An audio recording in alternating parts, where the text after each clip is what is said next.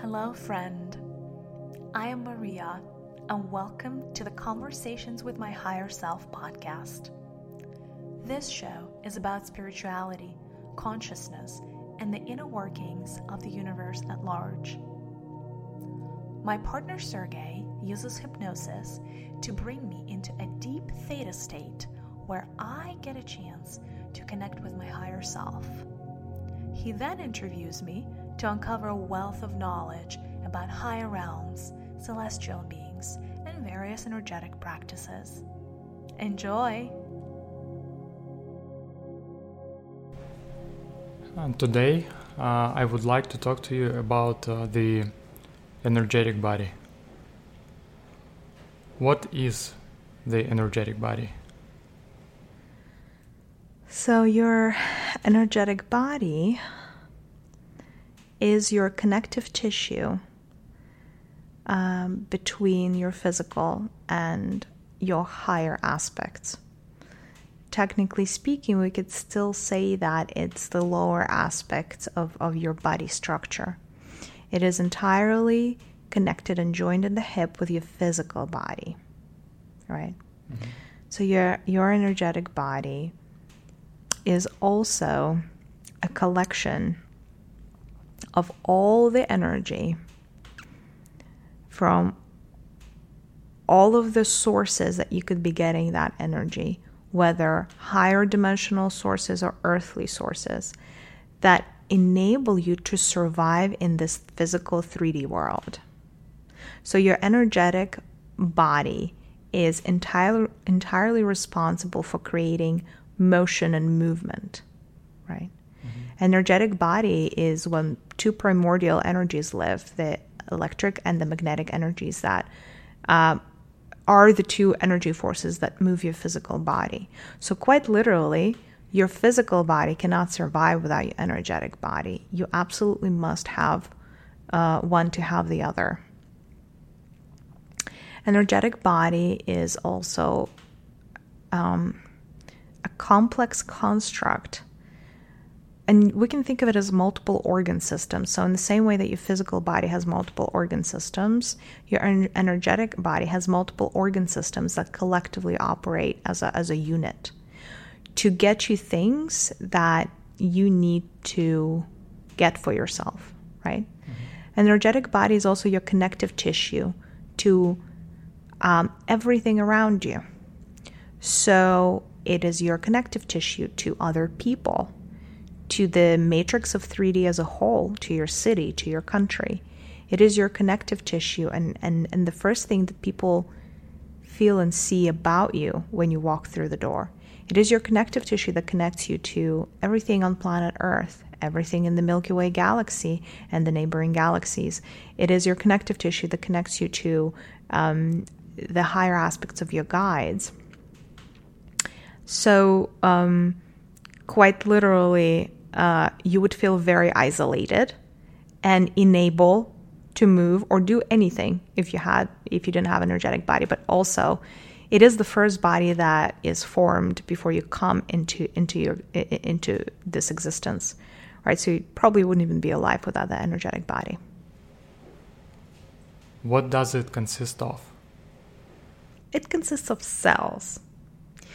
And the function of those cells is to transfer energy, as in receive and give away energy. So at any point in time, you can imagine your energetic body as like a beehive,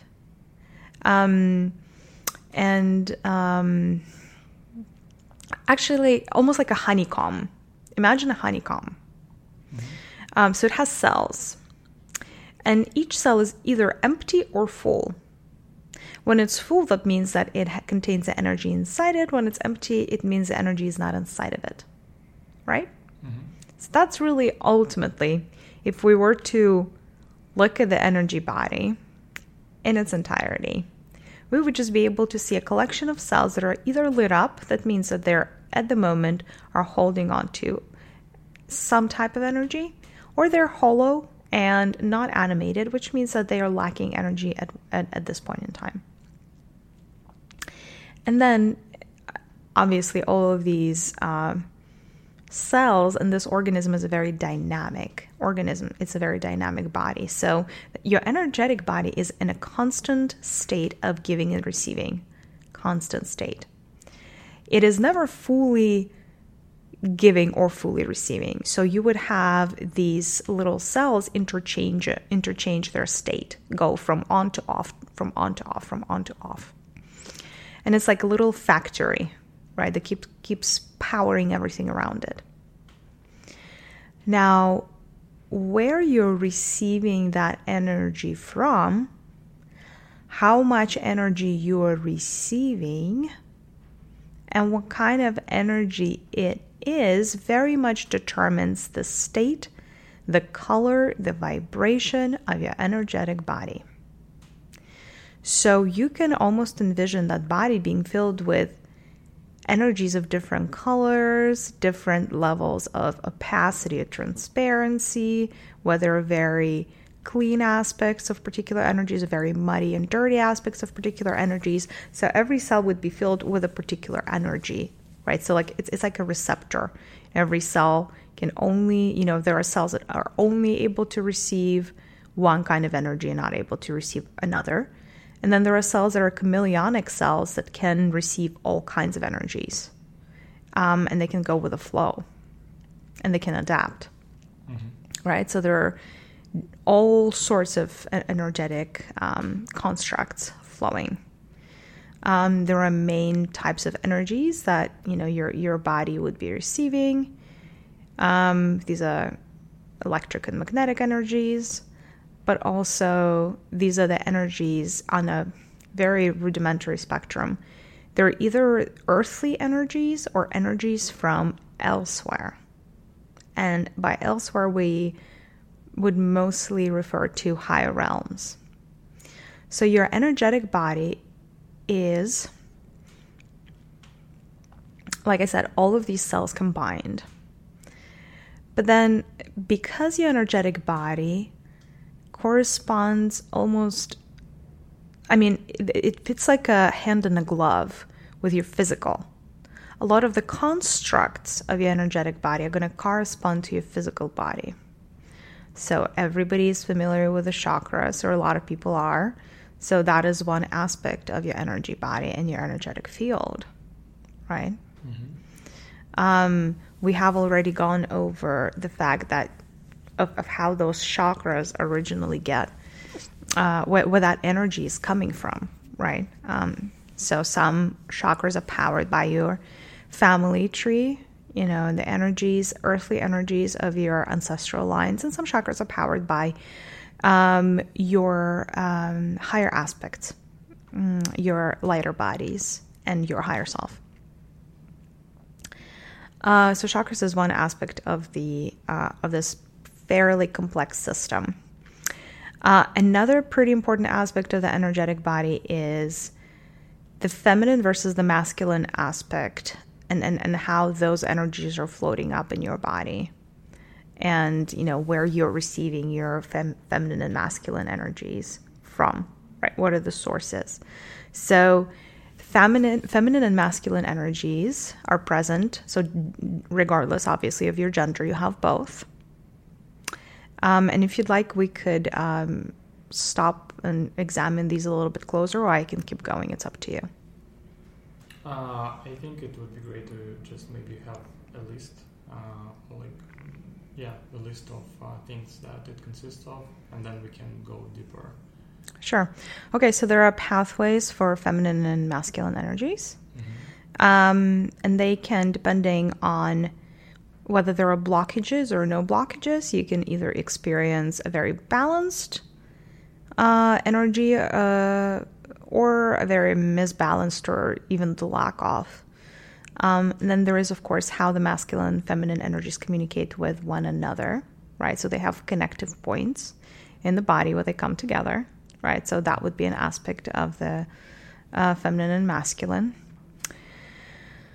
Other aspects of the energy body are connective points that connect you to the matrix. Those are specifically 3D appropriate points. Meaning, if we were in like the way they work in 3D is very different than they work in other dimensions. I would say that in 3D they're quite literal. Mm-hmm. So you have multiple points in your body, almost like anchors, that anchor you into the fabric of the matrix that you live within. That ensures that you get fully grounded in this reality, that you're able to receive and give out information into the field around everything that you are. Your hopes, your dreams, your aspirations, your fears, everything, right? So at any given point in time, everybody who's connected to the matrix is connected to the matrix via their energetic body, right? Mm-hmm. So it's almost like you cannot fully experience the feeling of being alive in 3D unless you're fully integrated into the matrix. So you would have anchors, and those anchors actually happen to be right. Most of them are right along the spine, your spinal cord, but there are other anchors also that anchor you into the fabric of the matrix. Again, so that you're able to exchange energies with the people around you, and also so that you're able to impact the circumstances of your life through your energy. There are major pathways through which you are able to receive and give away energy. And, I almost see them as like massive highways, energetic highways, where there's a lot of traffic, where you're able to receive and give all kinds of energy. So you have your, obviously the spinal cord, as we have already mentioned, but that's your chakral system, which are obviously giving and receiving points. Then you have very important pathways going up your legs, starting at the soles of your feet. So we can call them energy channels. There are important pathways that are coming out from the higher realms through the crown of your head downwards. And then there are channels that go up your arms, but also entry points with entry points in your palms, in the palms of your hands. And again, those can be used for giving or for receiving or interchangeably. Generally, your right side is giving, your left side is receiving. However, there are differences, there are exceptions to the rule. And also, if your body is in the state of massive receiving, every chakra is going to be receiving energy. If your body is in a massive state of giving, every chakra is going to be giving energy away. For instance, like if you have a lot of negative emotion that you need to release, right? All of these pathways are going to be working extra hard to help you get rid of all the negativity that's in your body. Mm-hmm. And it is not bad, right? No, you always want to shed negativity. Right. Yeah, if there's too much. Mm-hmm. And if you're releasing, absolutely. How else do you think healing takes place? Mm-hmm. How else do you think you get rid of blocks? Right? Yeah. By the way, that would generally be done, that process of shedding is going to be done generally through excessive sweating as well. So there are multiple aspects of your body that get activated. So your emotional body would also activate the physical body's response to stress. So your adrenals are at this point probably hyperactive also, and your sweat glands are hyperactive. So there are multiple ways that you release on the physical, and then your energetic body is going to help you also through those release channels. We also have cords, energetic cords. All kinds of energetic cords are part of the energetic body structure. Those cords can be positive, those cords can be negative. For example, you might have positive cords going through to your body from your ancestral lines or friendly ancestral lines, or Mother Earth that wants to support you in a particular endeavor. For instance, if you came with a mission that is a planetary type mission, very often you would come with cords of supporting energy that you can tap into. So for anyone who's looking at your energetic body, who's a seer or who's able to perceive energy, they would be able to pinpoint those cords that are going into your body of different kinds of energies. Mm-hmm. And you're always actually able to see on an energetic level if a cord is a giving cord or a cord is a taking cord. Meaning, there are some energetic cords that give you energy, some cords that take your energy. For instance, a mother would always be connected to her child via an energy cord that's a giving cord. It's an energy that moves in one direction. That's part of your energetic body. The direction is from the mother to the child. At the same time, as a child, right, you would always have your own mother cord from your mother that gives you energy. That would be a positively charged cord because she's giving you energy, right?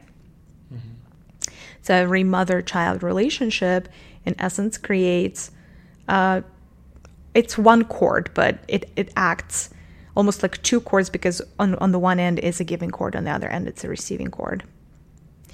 At the same time, right, there is a father cord just as much. We know fathers don't physically give birth, but there is a father cord, right? Now, there is a father cord whether you know that the child is yours or you don't. Oh. It's absolutely irrelevant, right? So if it is your sperm cell that created a human, you are, as a father, going to be supporting that child. Now, we know sometimes, but also just like mothers, fathers can choose to be supportive or choose to not be supportive, or they might have enough or not enough of their fatherly or motherly energy to even give, right? So, and that's a whole other topic of conversation. So, energetic cords can be stemming from your relatives, from your friends. There's all types of energetic exchanges. Energy cords can be conscious and subconscious. So there are cords that you might be aware of, quote unquote, or connections that you might be aware of and connections you might not be aware of because some of them might span or go back 10 generations of your ancestors. Mm-hmm. You might have an energetic cord that connects you to a particular family line, a family tree, that connection might have been made, like I said, 10 generations ago because somebody made a promise to somebody else, or like a vow. Very often there are these like vows that, we make consciously or subconsciously that, our descendants then have to pay for. For instance, promises like, I will never forget you, or I will always love you. Or, we could call them curses like, may your whole life be damned. All of those are promises that we make. Mm-hmm. And they create energetic cords. And so at any given point in time, you might have up to 1,000 cords that are, either giving you benefit or harming you in many ways. You can have energetic cords that are coming to you from other dimensions, from higher realms. More often than not, those are helpful cords, but of course there could be cords that are also feeding off of your energy. Those, it could be from other alien forms, other planets. They can be from source consciousness. They can be from your guides, etc., etc., etc. Another aspect of the energetic body would be how you get connected with egregores. Egregores are thought forms, for those of you that don't know. Thought forms, almost like collective energy fields. You can think of them as bubbles that represent concepts, organizations, and everything that has a collective consciousness. For instance, you could have an egregore of money or of health, or every religion has an egregore, every business has an egregore, every nation and country in the world has an egregore, your family has an egregore, etc. So how your energetic body fits into the larger energetic structures of the matrix around you would very much determine how you're receiving and giving energy.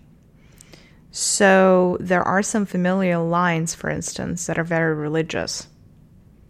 And you just pass that on from one generation to another.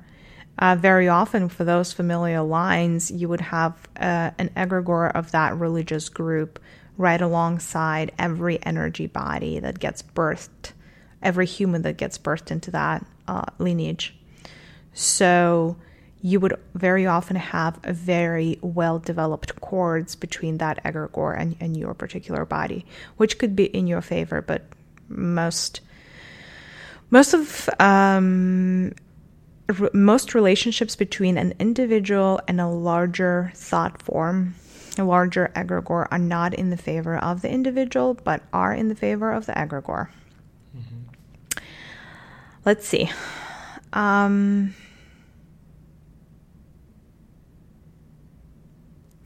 I would say these are the main ones. What about some kind of connection with the elemental energies, like the energy of fire? Is it like some part of your body as well? Yes, for sure. So we haven't really spoken about meridians because meridians is part physical, mm-hmm. right? Part energy. Yeah. And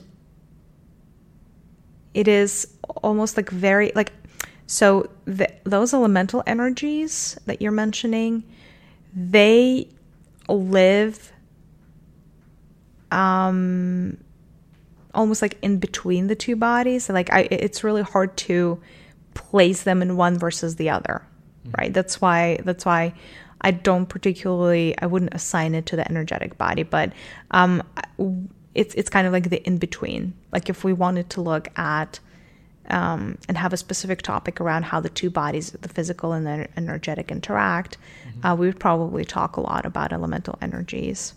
But pretty much every human has, is a combination of elemental energies. And to a certain extent, right? Mm-hmm. And you would generally have one or two prevailing energies. And depending on what energy is prevailing in your body, what might be missing is the opposite of that prevailing energy, right? Mm-hmm. So, for example, if your primordial or prime element is fire, that impacts, actually, it impacts both your very strong aspects and also your very weak aspects. So people who have a very strong fire energy generally have very strong and overactive parts of their body that have to do with fire energy, such as the heart. Mm-hmm. The circulatory system has to do with the fire energy. At the same time, they tend to be weaker in the water element, mm-hmm. right? Which would be more of your kidneys. So it is basically a very easy, like just knowing what you're lacking and what you have a plenty of can help you regulate your body very, very easily. However, I want to point something out that so those energies are very often contributed by, because they're elemental energies, they belong to the earth. Mm-hmm. So very often how or what you are going to adopt as your own blueprint or your own framework would be determined by your parents. So coming into this body, you would have two blueprints of elemental energies available to you. And you would choose to borrow. Fire is generally borrowed from the dad's side. Mm-hmm.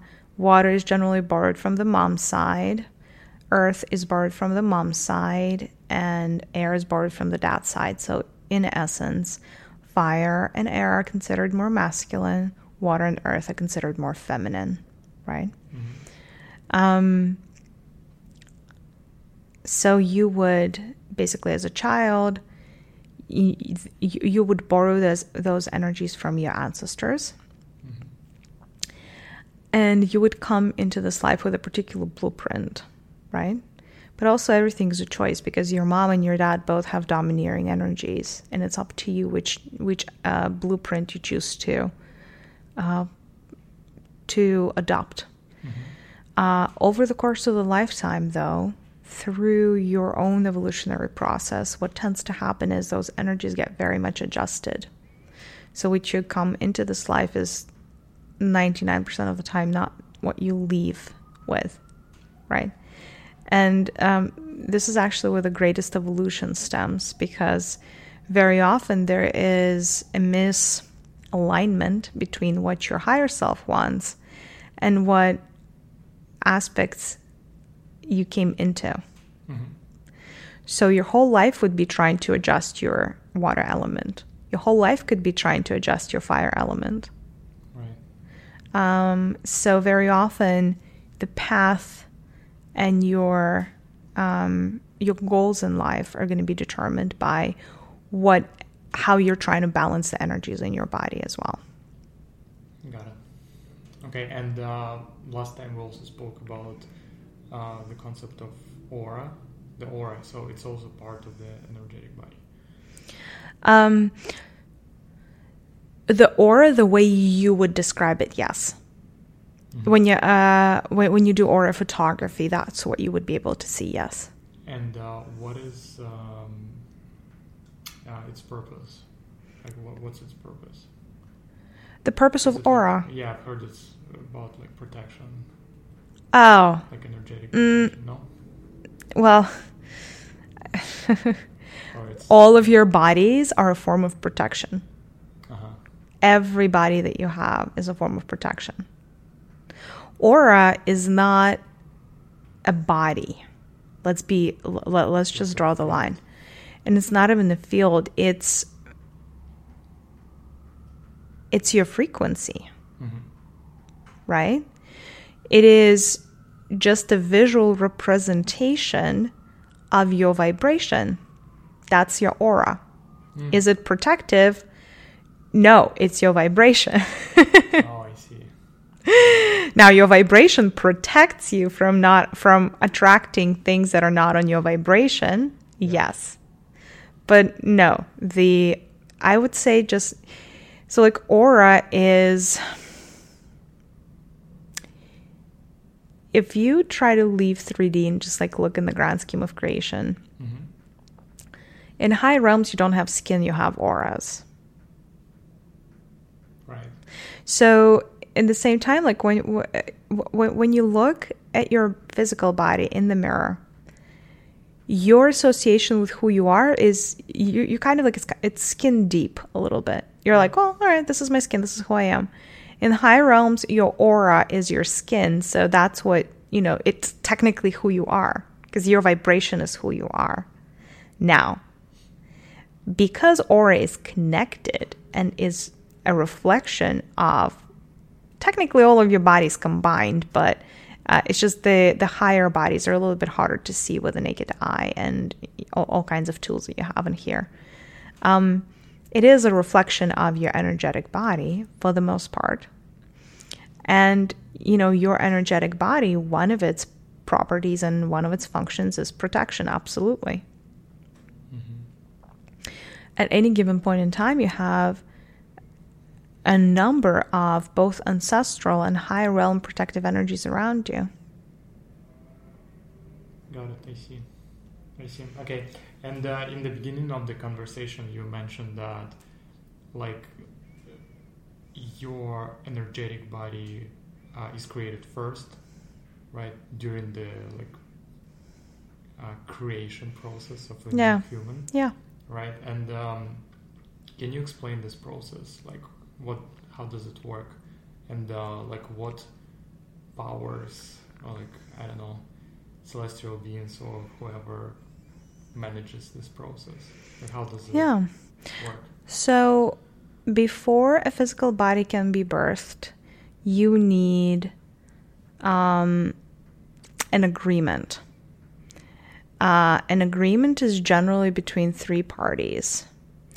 And we're talking about creation in 3D, by the way, right? Yes. Because Yeah. my answer would be infinitely different if we were talking other realms right now. I'm just trying to explain what happens on this planet. Generally, you would need an agreement between three entities. And energetic entity number one, the family tree of a father energy. The energetic element number two is the family tree of the mother energy. So these two families need to want to come together in a human form. There needs to be an inherent desire for both of these family trees to be connected in a human. That's why actually there are some couples that are having fertility issues, and then there are some one-night stands that produce a child. So the number of times you have an intercourse with a partner is absolutely not correlated to how many children or like your probability of having a child together. It's actually the amount of desire for those two familial trees to provide and produce an offspring. You mean it's not just a physiological process? Oh my God, no. There's That's what I'm some telling you. It starts with energy. Right. Physiological process is not going to happen unless there is energy. Mm-hmm. Yeah. So there needs to be an agreement of three entities, first and foremost. The family tree of the father, the family tree of the mother, and from the higher aspect, all you need is a guide, because every soul needs a guide. You know, your guardian angel, if you will. But in the way I see it, as a guide. So it's not so much source, because that would be too low level for source energy to bother. But because every soul aspect would need to have a guide, a guide, and call them intuition, call them guardian, that would, be and provide those guttural instincts and intuitive hits. In general, 3D is a dimension where you need to be led by a higher consciousness. Nobody really comes here alone, so to say. So you need the agreement of three entities, because all of these, right, there needs to be a desire from all three to bring new life into existence. Those are the creative energies. And then, of course, there is also the energy of the human that would be coming through this, like the fourth entity that would actually be that new life that would be birthed. But that new life, like their stream of consciousness, does not enter the womb of the mother up until maybe month 6 or 7 when she's pregnant. So that happens way later. And technically speaking, you really don't need an agreement of anyone to create that life, because there are many potential takers for every physical human body at any given time. And sometimes those takers can, change their mind last second, and somebody else takes their place. So 3 energies, right? There needs to be a desire from 2 familial lines to create an offspring. And then there may be many, many reasons why that desire is created. It could be because together these ancestry lines would be a lot more powerful. It could be because one of them has what the other one doesn't. It could be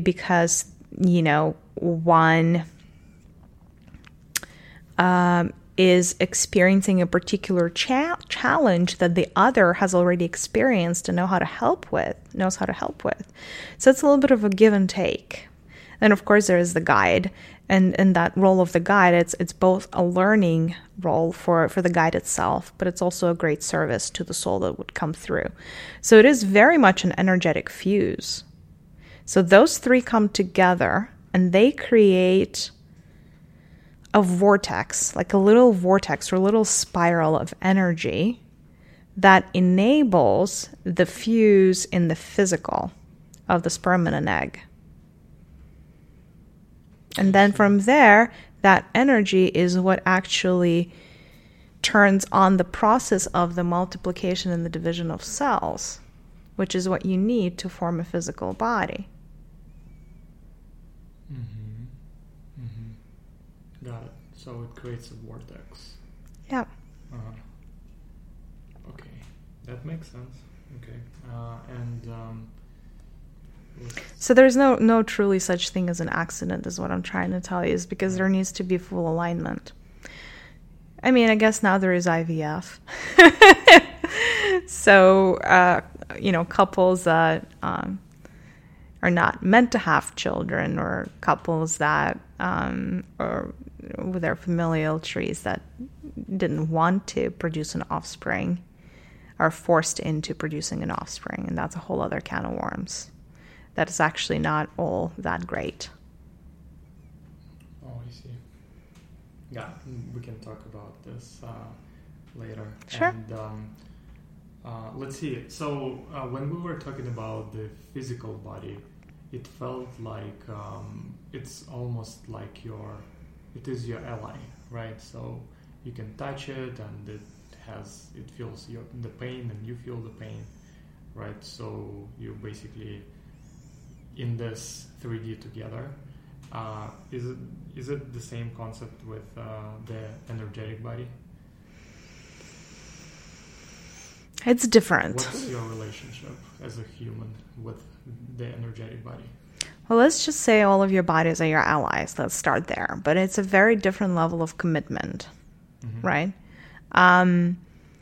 Your most committed body in the physical is your physical body. It is the one that's always on your side, even when it feels like it's not. The rest of the bodies, and I want, the way I say it, I want to be very careful. They're also on your side, but they're also a reflection of a lot of things about you. So that means that, for example, you could be connected energetically to an egregore that is detrimental to your body and is taking away your energy, yet your energetic body is not going to do anything about it. It would allow that energy to be taken. Do you know why?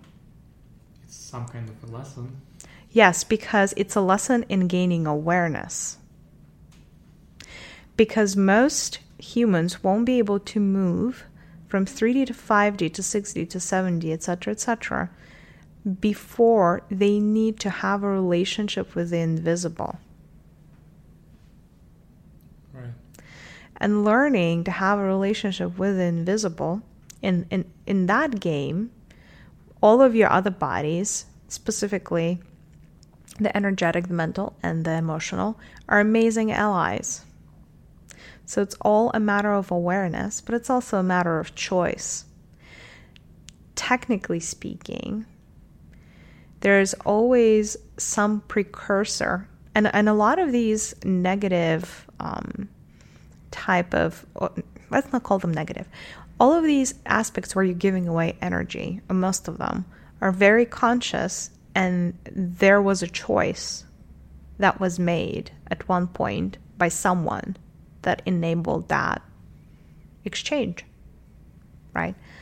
Now you always have a choice to end that exchange. So, and if this choice was unconscious, it means it was made by the soul before the incarnation.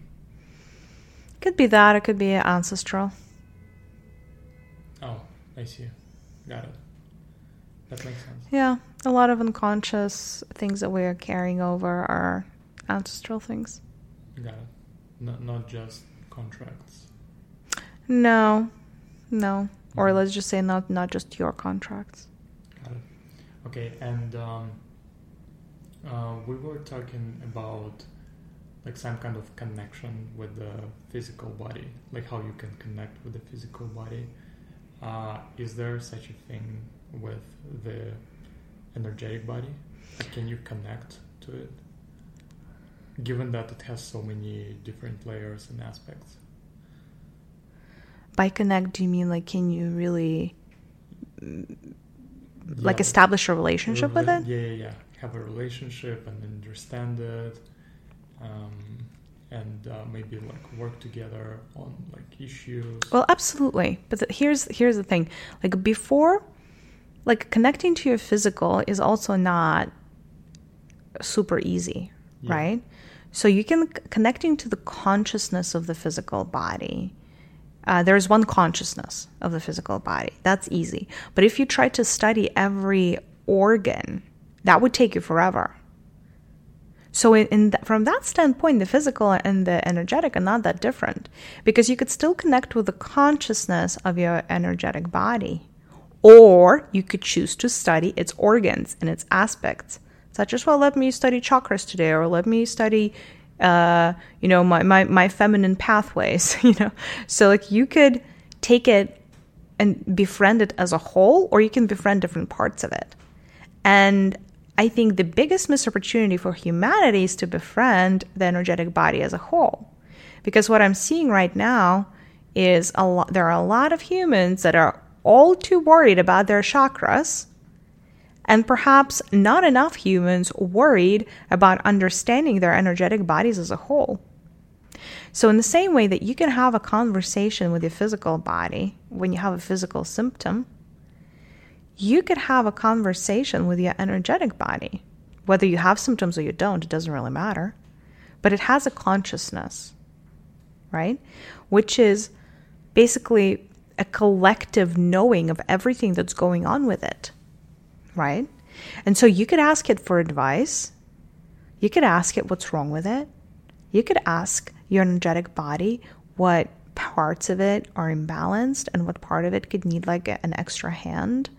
In the same way, like I would encourage you to have a relationship with every body of yours, because they're completely neglected and underappreciated. Yeah, it's a very good point. So can we maybe talk about the connection with the energetic body as a whole? Like, how would you do this?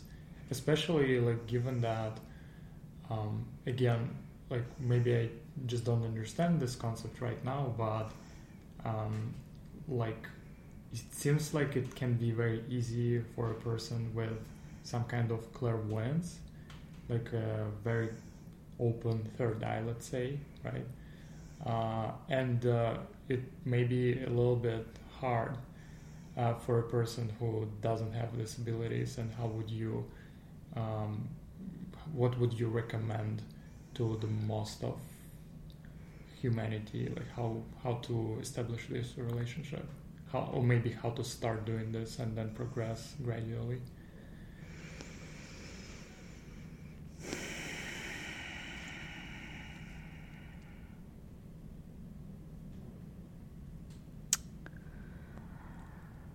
I'm trying to think what would be the easiest way.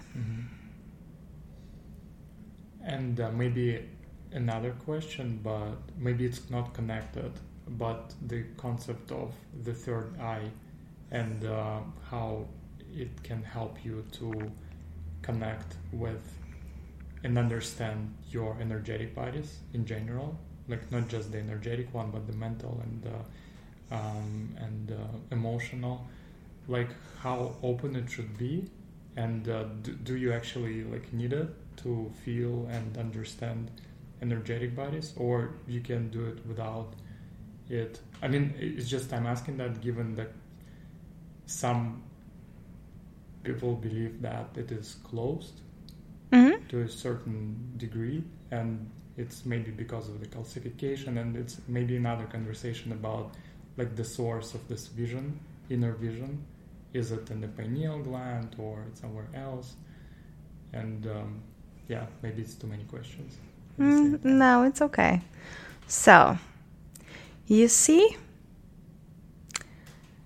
any type of connection to any body, including the physical body that you have, is going to require you to look within, right? Like, you cannot fully have a connection with your physical body unless you start tapping into all the other resources of your body that you didn't know that you had, all these aspects that you didn't know that you had. So, we call it an inner vision, right? Yeah, inner vision, transcendental vision, like there are many names for it. And when you say like most people don't have it, it's incorrect. So we all have it to some degree. Yes. Because if you're able to close your eyes and imagine an object, any object, an apple, an orange, that means you already have transcendental vision. Most people on this planet right now would be able to close their eyes and imagine an object. Now, how intricate are the scenes that you're able to imagine in your head? How vivid they look, whether they have a smell, whether they appear 2D or 3D or 5D, is dependent on how much you've trained that inner vision muscle, right? You know how you, sometimes when you do like a new type of workout, you wake up next morning and you have like your muscles hurt, but you have the muscles hurt in places that you didn't even know you have muscles sometimes. And you're like, oh my God, why does this like little weird muscle hurt somewhere, close to my belly button or like under my like right clavicle? And you're like, I didn't know I even had a muscle there. I didn't know I needed it. Truth of the matter is it started hurting is because, well, yes, it was there even despite the fact that you didn't know that you had it, but also because, maybe you don't really use it in a daily life. It doesn't mean that it doesn't exist, but also it's probably not at its prime strength if you don't use it that often. So let's maybe talk about the concept of that inner vision, transcendental vision really quickly. Yeah. So if you're able to dream and see dreams, that means that you have the ability of transcendental vision because it comes from the same place. If you're able to close your eyes and imagine something, so imagination pretty much comes from the same place and leverages the same muscles. So yes, most people, 100% of people have that. Now, whether, and I think that's where the big breakdown happens. When, I could ask pretty much anybody on this planet to imagine their own heart right now, right? Like their own heart muscle. And then I could ask them to cleanse whatever blockages or dark spots they're seeing on their heart, and they would be able to do so. The difference you would see between people is some people would think that they're playing pretend and they're just making it up and they're just imagining it. It's not real. And other people would have a weird sense that they're actually doing something, that they're actually like truly indeed removing blockages from someplace. Yeah. Right? Mm-hmm. And that's just the level of awareness, but also how trained that muscle is, right? Because if you're training this muscle and it's so new, very often what you would think, it wouldn't feel real. It would first feel like, oh, I'm just making it up. So the more you train that muscle, the more you use your transcendental vision, the more you're going to be a believer that it's actually doing something. Now, it would do something regardless. So you're never, like, even if you think you're just imagining cleaning the blocks from your heart chakra, you're actually doing the real work. Whether you believe it or not, you don't have to believe in the law of gravity for the apple to fall down from the tree. It'll still happen. Yeah. Right? feel like I'm going a little bit on a tangent from your original question. No, I mean, it's still very helpful just to understand the concept of inner vision. Yes. So I think you were asking, how can one develop a relationship with all of these bodies if they're not a psychic? And the truth is, you don't need to be a psychic. Because in this particular instance, you're working with something that's inherently yours. You're not trying to see into somebody else's bodies and somebody else's auras. Which, by the way, you also don't need to be a psychic to do that, but it's okay. And now that the energies of the planet are rising, more and more people are going to be open to things like meditation, to things like introspection. More and more people are going to start having lucid dreaming. All of those things are going to just keep flooding into the consciousness of people. So I'm not too worried about that, to be honest. However, I think how I would, there are two ways. Maybe two things that I would recommend. If you feel like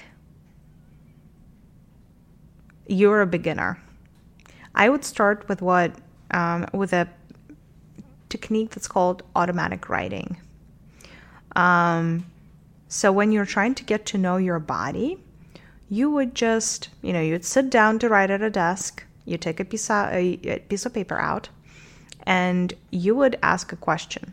So you would write a question down from your own person, from yourself, to anybody that you're trying to connect to. And by anybody, I mean your etheric and and your emotional, etc., etc. Right? So you would be like, hello, my energetic body.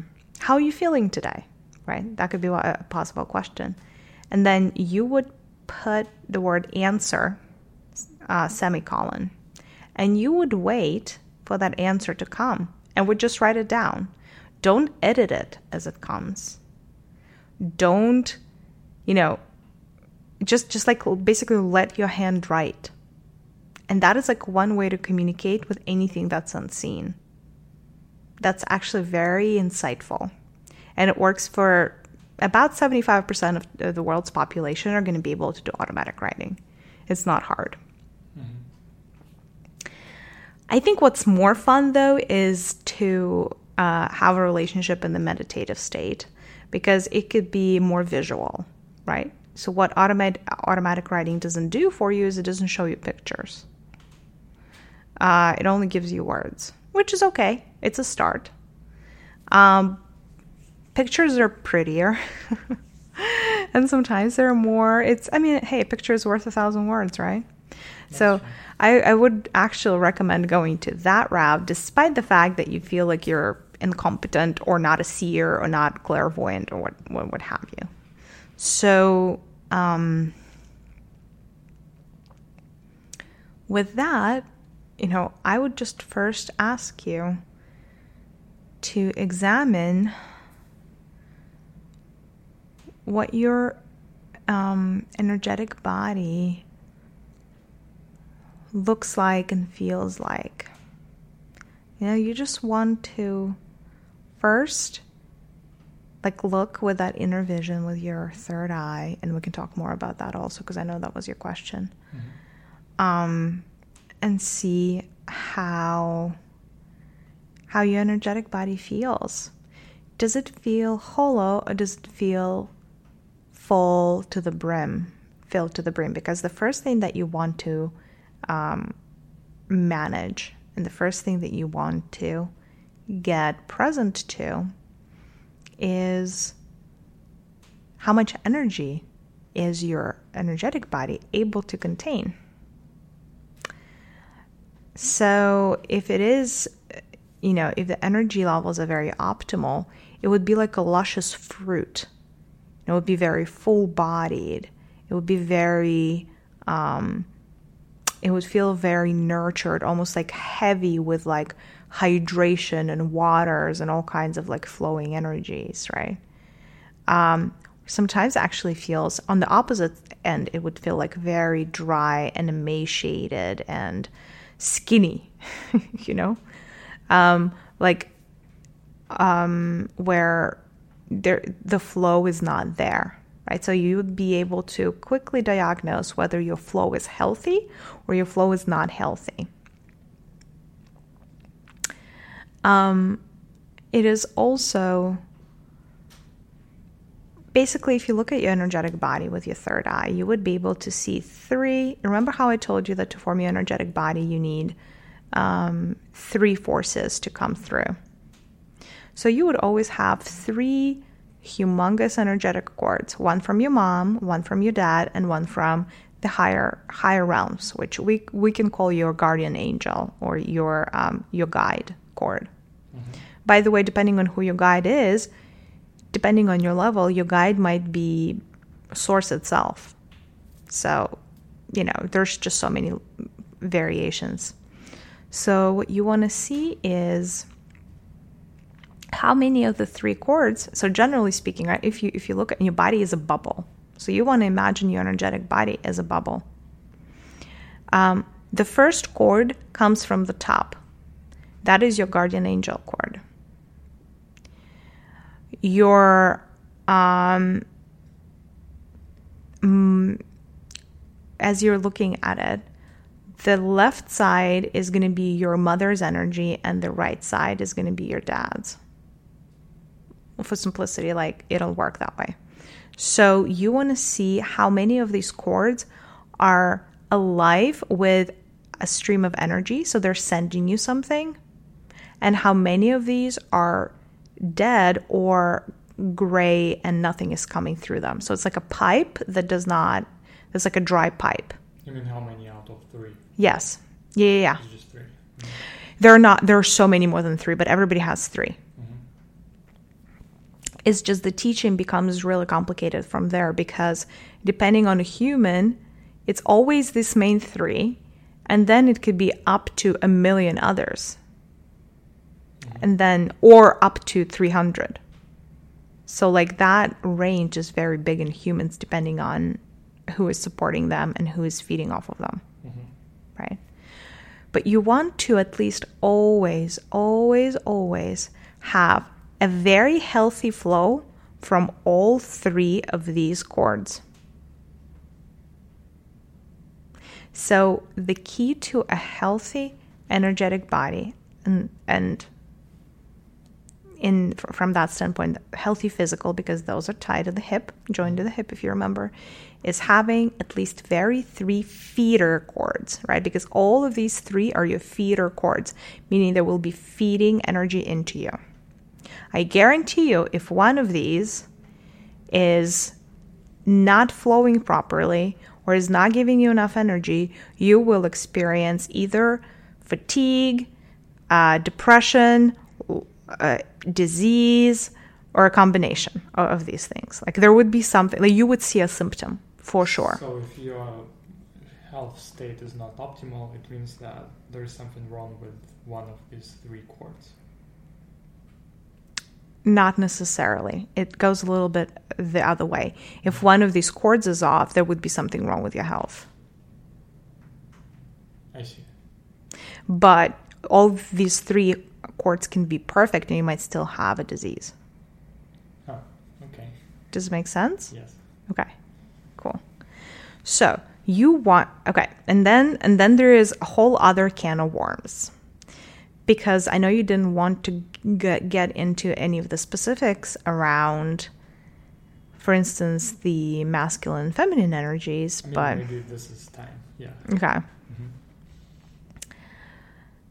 So just the fact that there is a flow of energy into your energetic body from your ancestral lines, does it mean it's good for you?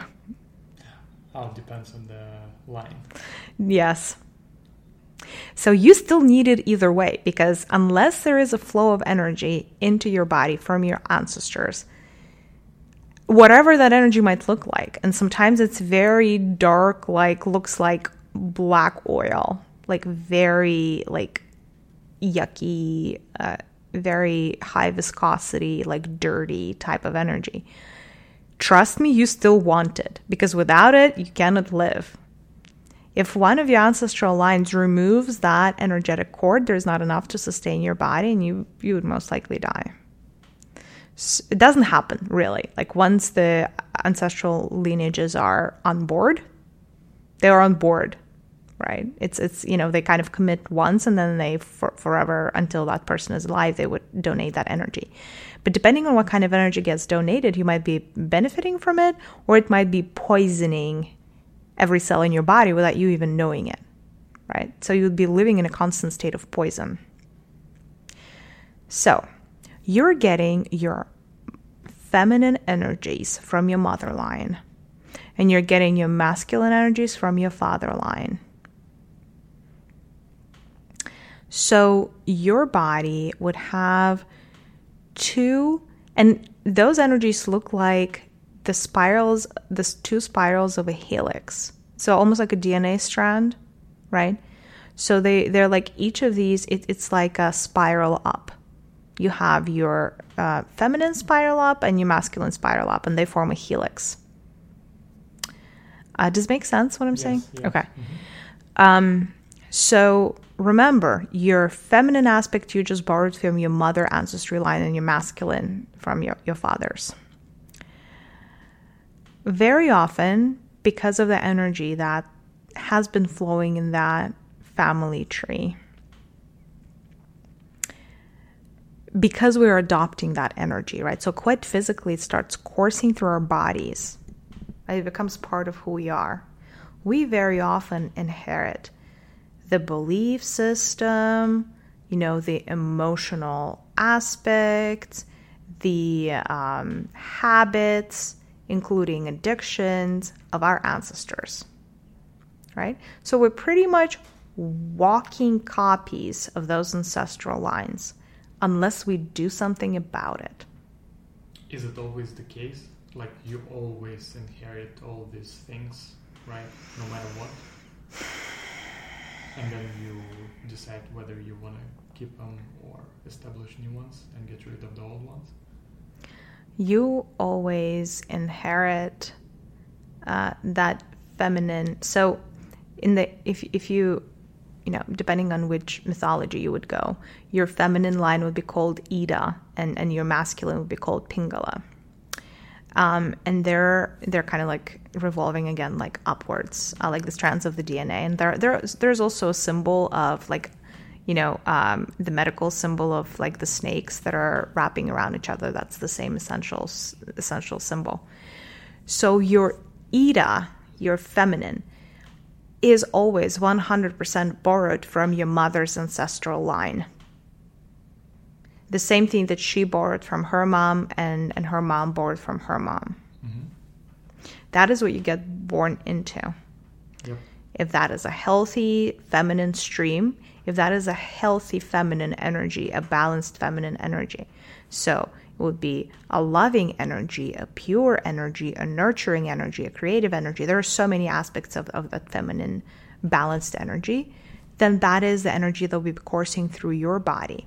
If your mom's ancestral line had issues around femininity, certain parts that they suppressed or disowned around their femininity, things like abortions, things like black magic, it could be just so much, or things like not feeling loved, or not like being a mother and not being loving. Like, there's just so many things that could go wrong.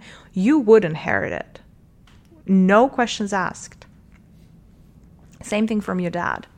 And now we can go back into the chakras, but like your original chakral system, inherently some chakras are masculine and some chakras are feminine. So not only would you borrow your Ida from your mother's side, but you would also borrow your feminine chakras from your mother's side. So you are pretty deep into your ancestral line, and you're very much a deep reflection of them.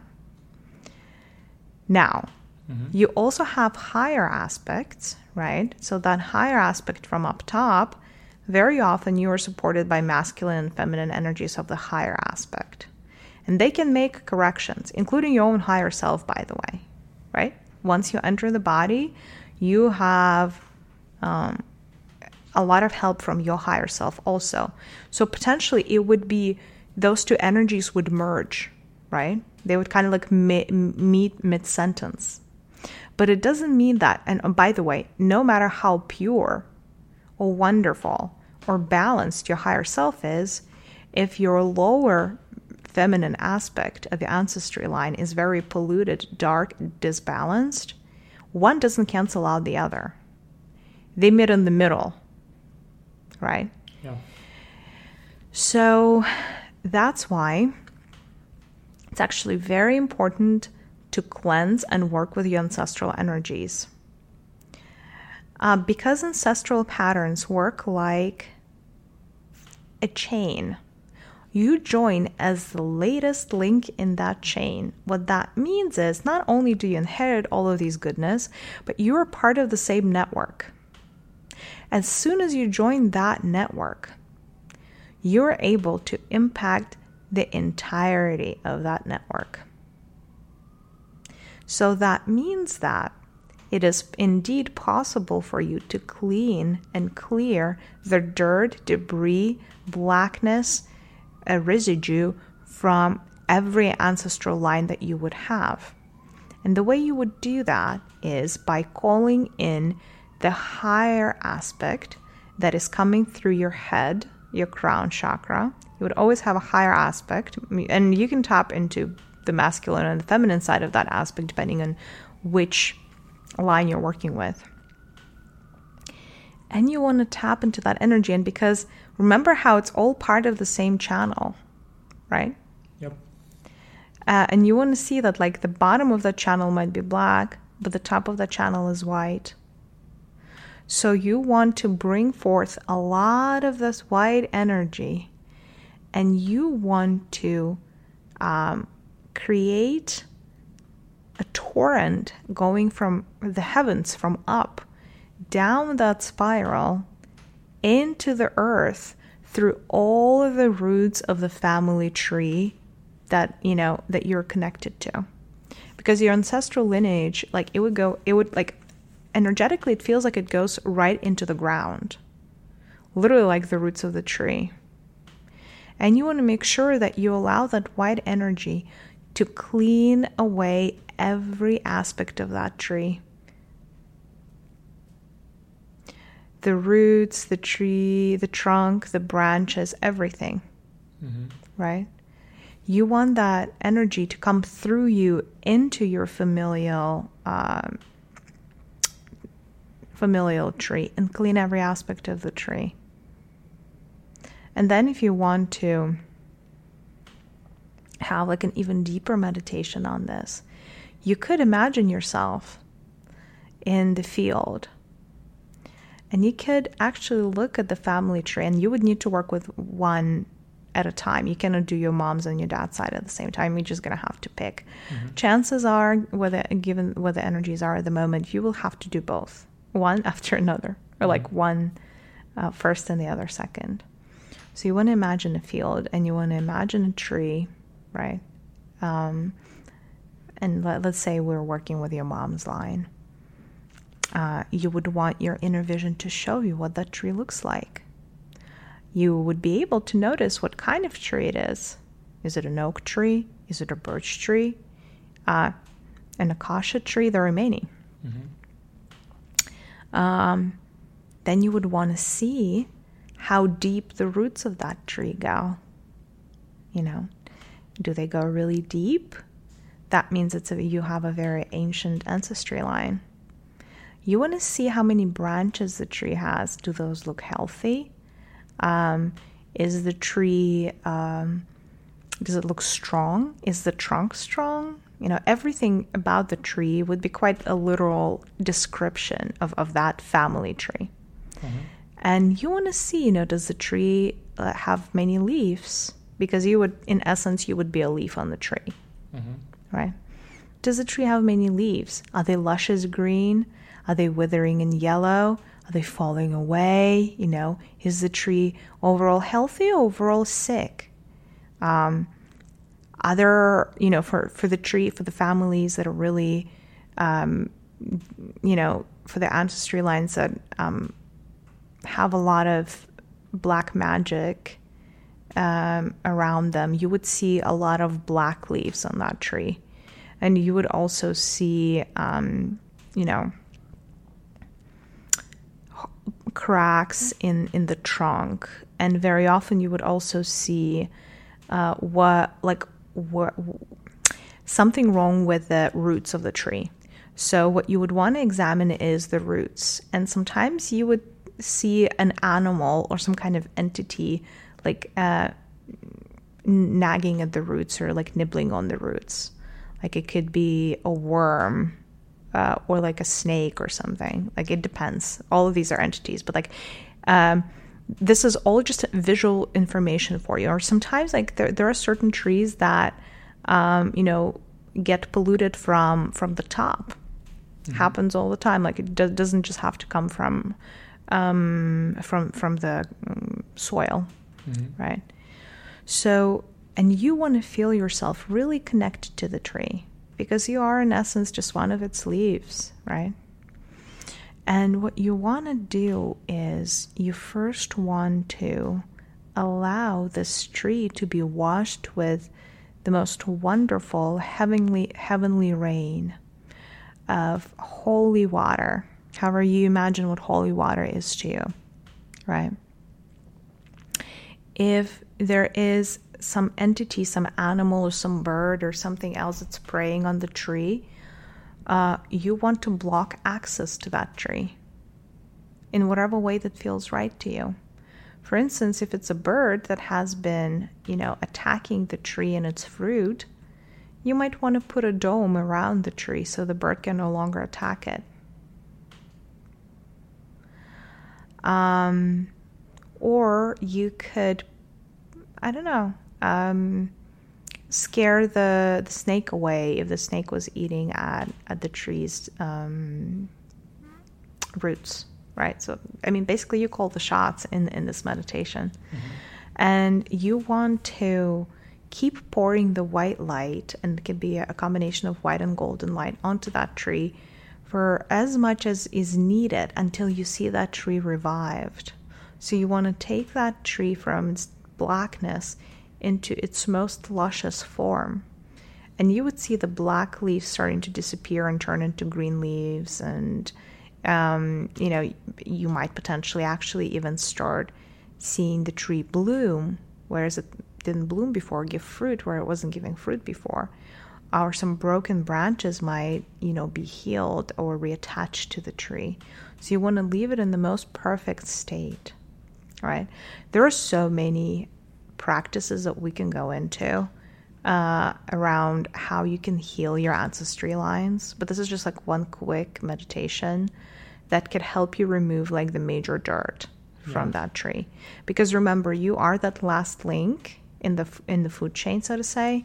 So you get to impact the whole, regardless of how deep the darkness goes. Yeah. And what you want to notice then is when you go back to your meditation around your energetic body is you would notice that, for instance, if we're clearing your mom's side, that the liquid that's flowing to you from that tree is a lot lighter, is prettier, is more vibrant, has less muddiness and dirt and debris to it. And because that is the energy that feeds you, your whole energy body is becoming cleaner, clearer, lighter, more pleasant to be in. And that would have such a deep impact on everything you do. Because as we all know, we're connected. Mm-hmm. All of our bodies are connected, so it will have impact on your physical. Got it. So as I understand, the first step to connection with your energetic body and understanding it is to connect with these three major chords. Correct. Clean them up and just have a good connection with them. Correct. And that would be the first step. Correct. The upper chord is not necessarily, it cannot be muddied because those are higher energy aspects. So I've never seen it black. What I have seen it is blocked. So the only thing that can be wrong with your top chord is it can be blocked. By somebody, something, or yourself? Correct. Can you elaborate a little bit on this? Well, it could be as simple as in your childhood, you got really mad at your guide, consciously or subconsciously, and you decided that you're going to do everything on your own. Mm-hmm. There you have it, creates a block. Oh, I see. Got it. There are so many reasons why this could happen. Got it. And it can be just a different conversation about the techniques and meditations that can clean up the block. No, actually, the block is really easy to clean out. Mm-hmm. So you would just basically, it's like it's like a top on a champagne bottle. It's like a cork on a champagne bottle. That's what the block looks like. So basically, all you need to do is examine what that block looks like energetically, yep, and get rid of it. And there's no right answer of how you can get rid of it. You can take a hammer and just break it. mm-hmm. You can take a laser and cut it, like whatever way that feels right to you. You can take a bomb and blow it up. Or you could just take a globule of gold or white light or heavenly fire and burn through it. Like there's just so many ways that you can get rid of that block. And once that block is gone, you would see an opening, mm-hmm. and you want to enable that flow, whatever color that is. Every color is going to be different because heavenly doesn't mean white. Your top color that's coming through could be red, and it's still the color from your guides that you're missing, right? So you want to allow whatever energy is supposed to come through from the top easily flow through, and it should be a really, really substantial flow, mm-hmm. if you're doing it right. Got it. That makes sense. All right, thank you so much. It's a great overview of the energetic body. And I think we'll have a separate episode about all the different aspects of the energetic body. Okay, so now I'm going to end our session. I'm very grateful for the information you provided us today. I'm asking the higher self to receive to where it belongs, with much love and much thanks for the help and information it has been given us today. I know that Maria is really going to appreciate it. Now I want all the consciousness and personality of Maria to once again return and fully integrate back into the body completely.